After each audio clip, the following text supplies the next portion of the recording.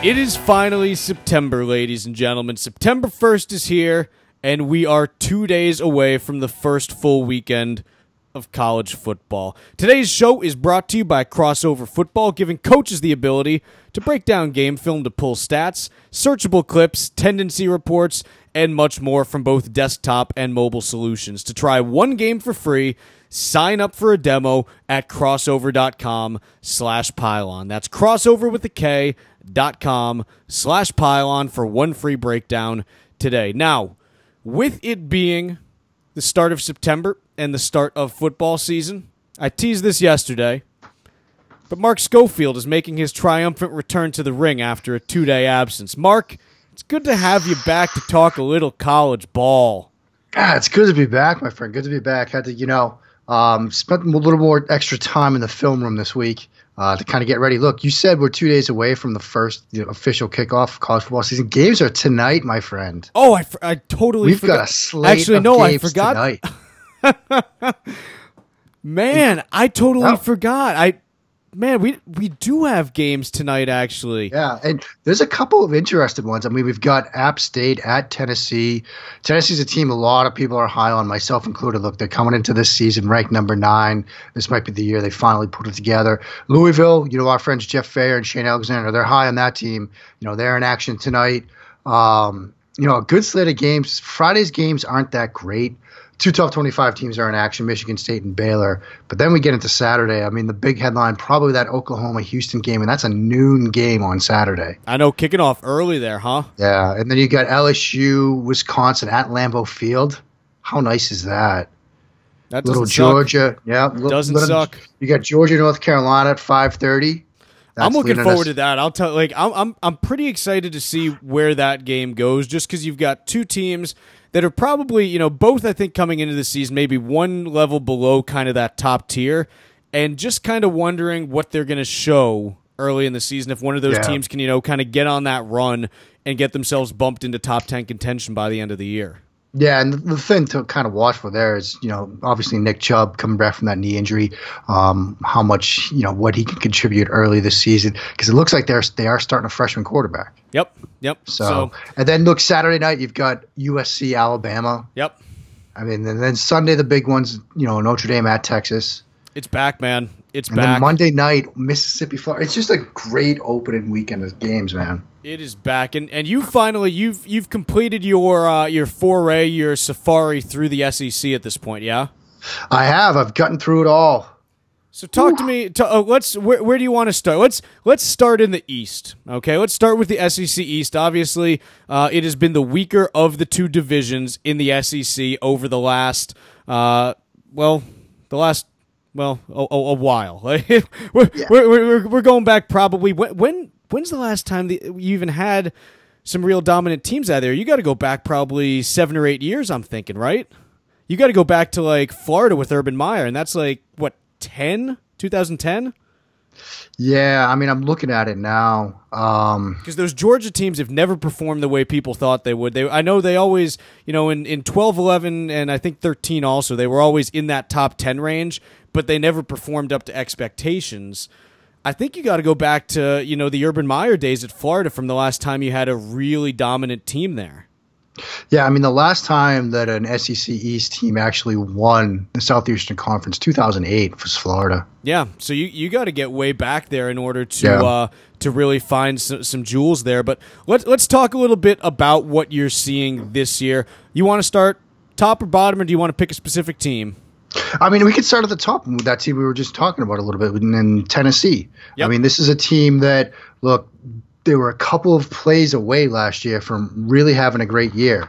I mean, this is a team that, people have been talking about for a while now. Are they finally going to make the leap? They finished 9-4 last year.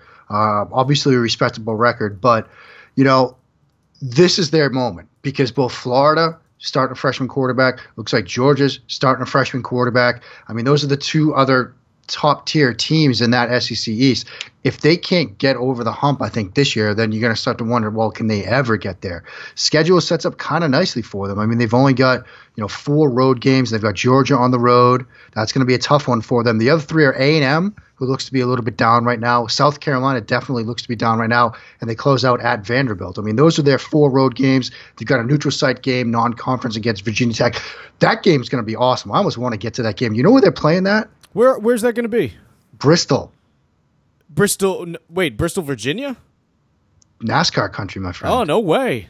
Yeah. No way. No, not Bristol, Virginia. Bristol, Tennessee, Bristol, right? Tennessee, I'm sorry, yeah. not Bristol. Wow. Who knew that was going to happen? Hey, it's been a long week, but yeah. Let's talk a little bit about kind of some of the teams on that schedule as they shape up. One of the other teams that is ranked preseason, Florida. I'm guessing, are they your number 2 in the East?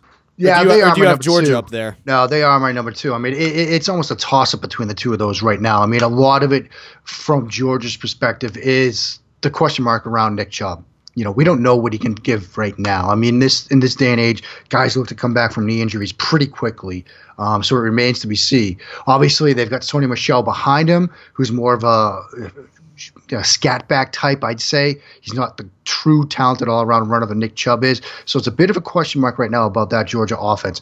And, with Eason coming in to be that freshman quarterback starting for them, as all reports seem to indicate, that's a bit of a question mark. I think, Florida's got another year under the belt. I think they're going to have some more stable production with Del Rio at the quarterback position than they got certainly at the end of last year with Trejon Harris trying to run that Florida offense, those passing concepts that Jim McElwain brought from Colorado State. So I think right now I would sort of give the edge to Florida over Georgia in that sort of, second slot of the SEC East. Obviously, a lot of that will come down to that, Florida-Georgia game. I mean, the world's largest outdoor cocktail party as it is. Huge rivalry game.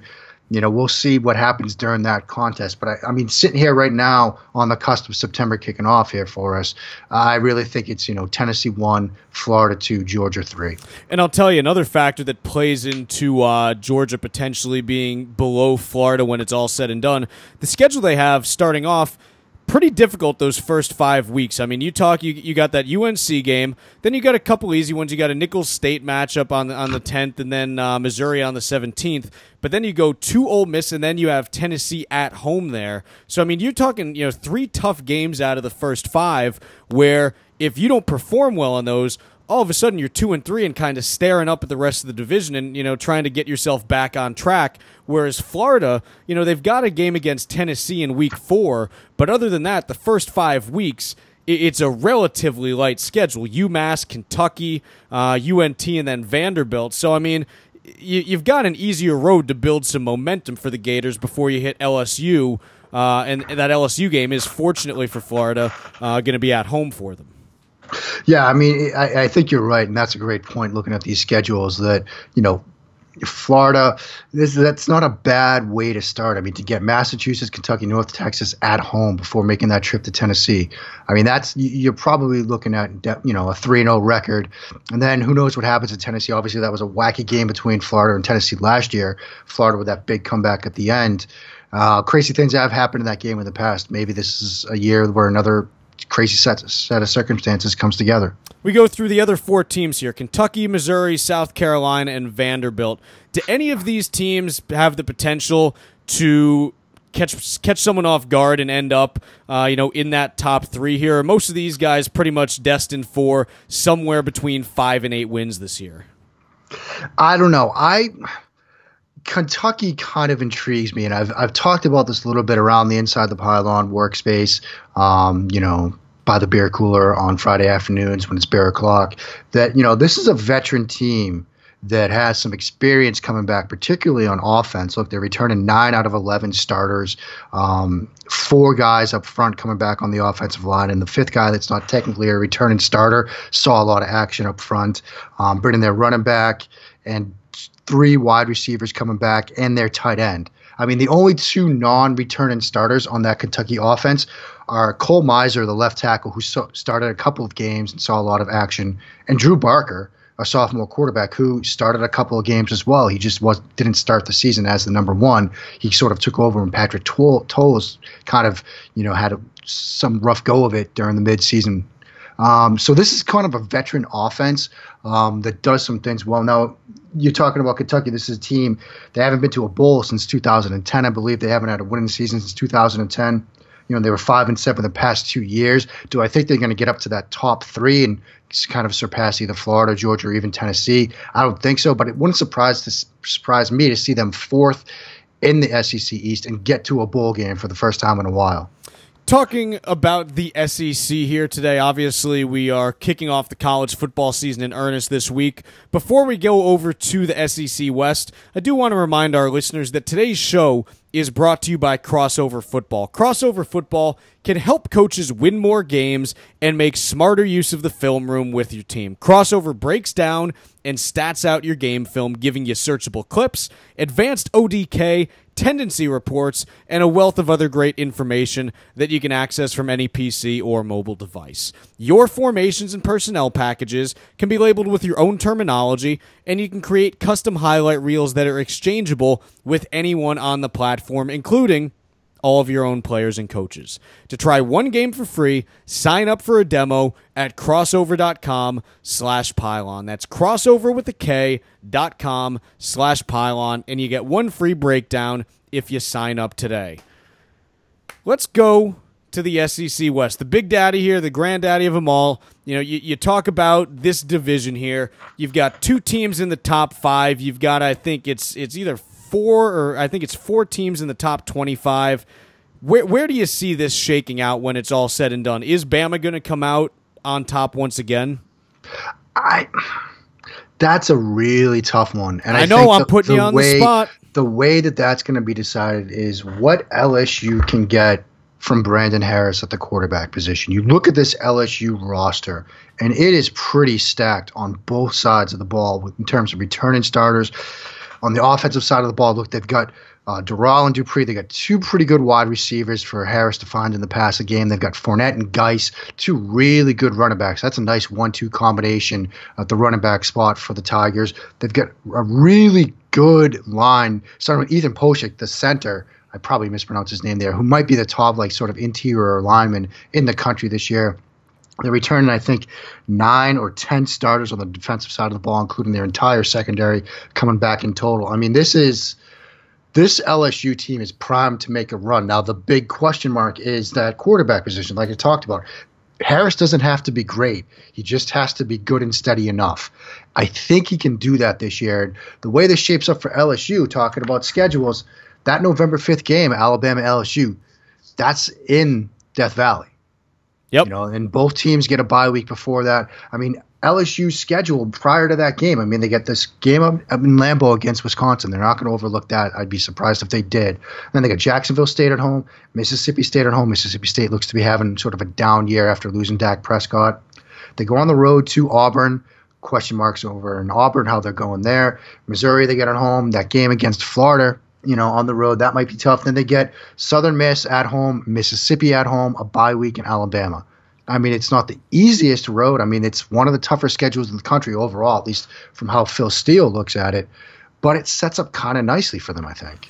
Yeah, it does. And you talk about, Bama's got a little bit of a gauntlet, coming up. 2 out of those first 3 weeks, you do have that USC game, which, it's never an easy game when you're playing USC. And then you do have Ole Miss in week 3. So, yep. Again, with Alabama, I feel a little bit more confident in them being able to get through that. But you've got a couple games that you've got to get through just to kind of get into the main part of your schedule. And then, again, with Alabama, you've got Tennessee on October 15th.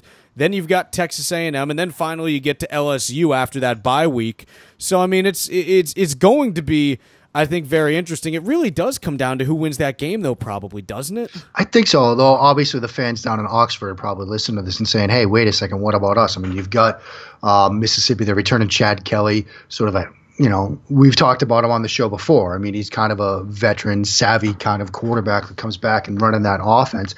Alabama makes that trip to Oxford, the 3rd game of the season. They've got USC, they've got Western Kentucky, then they go to Oxford to play Mississippi.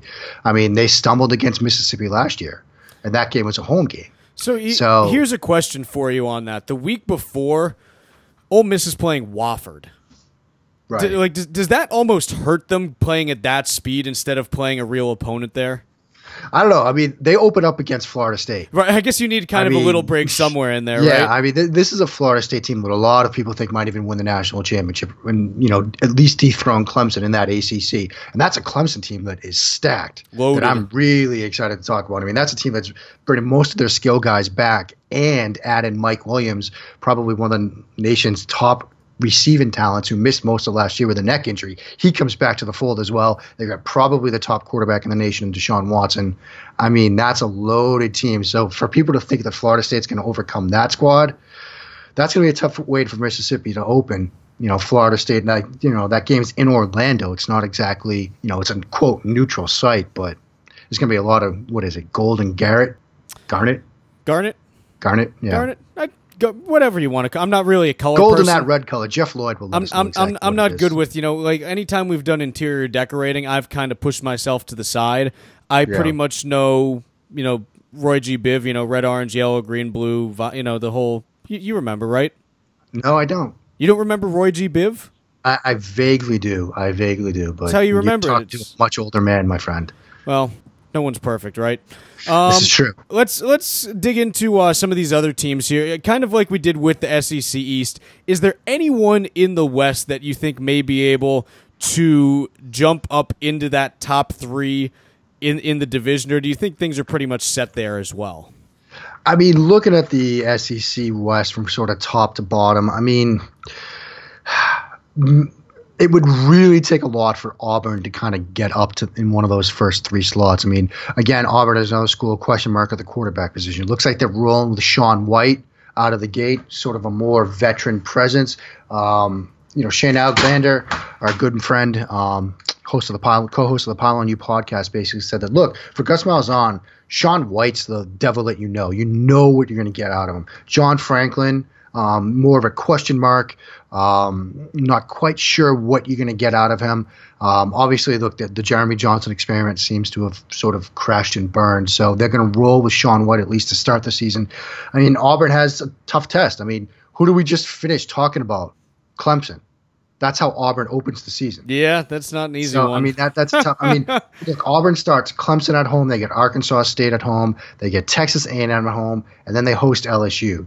I mean, that's a really tough way to open. And if two of those four games go south quickly, I mean, the schedule eases up a bit in the middle. You've got Louisiana Monroe at homecoming. You make a trip to Mississippi State, Arkansas at home, then the trip to Oxford to play Mississippi. Then they close it out. Two of their last three games at Georgia, Alabama A&M at home, and then at Alabama.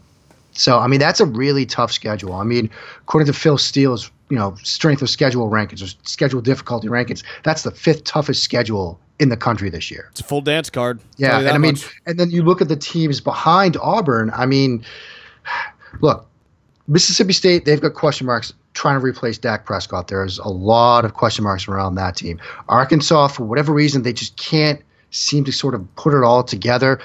They're replacing a quarterback as well. Brandon Allen gone. His younger brother, Austin Allen, in as a starting quarterback. Texas A&M looks to have a really good defense, but again, question marks on offense. So I'm not really sure any of these four teams that we've talked about at the bottom of the SEC West will have enough to sort of get above when you're talking about Alabama, LSU, and Ole Miss. I mean, these are, big-time teams with big-time rosters. Mark, got about a minute, maybe 2 minutes left here. Anything else you want to touch on before we call it quits? Because tomorrow's Kicker Friday, and we're not doing this anymore. We're talking kickers then. You know what I did want to point out on that subject? South Carolina might have the best kicker-punter tandem in the SEC. Did you know that?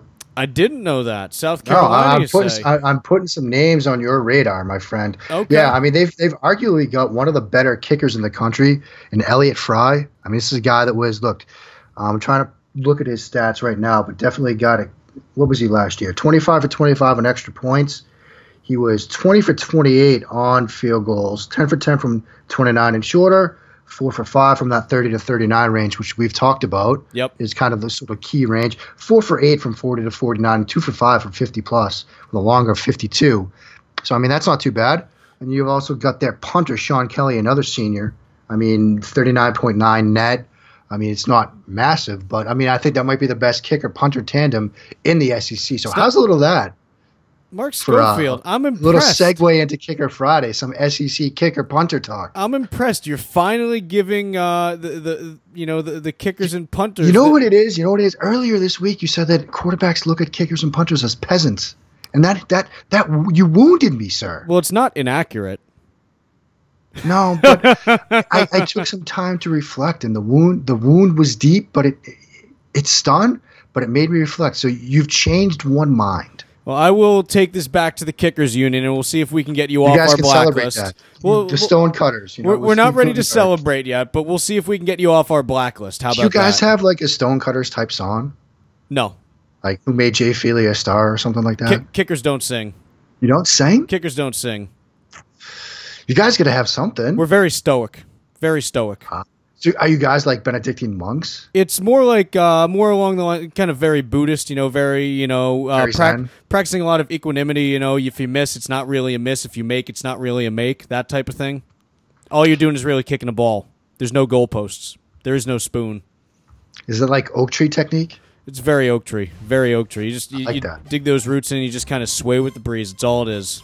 All it is. Fantastic. Let's call it a day on that one. Oak tree technique. We are done.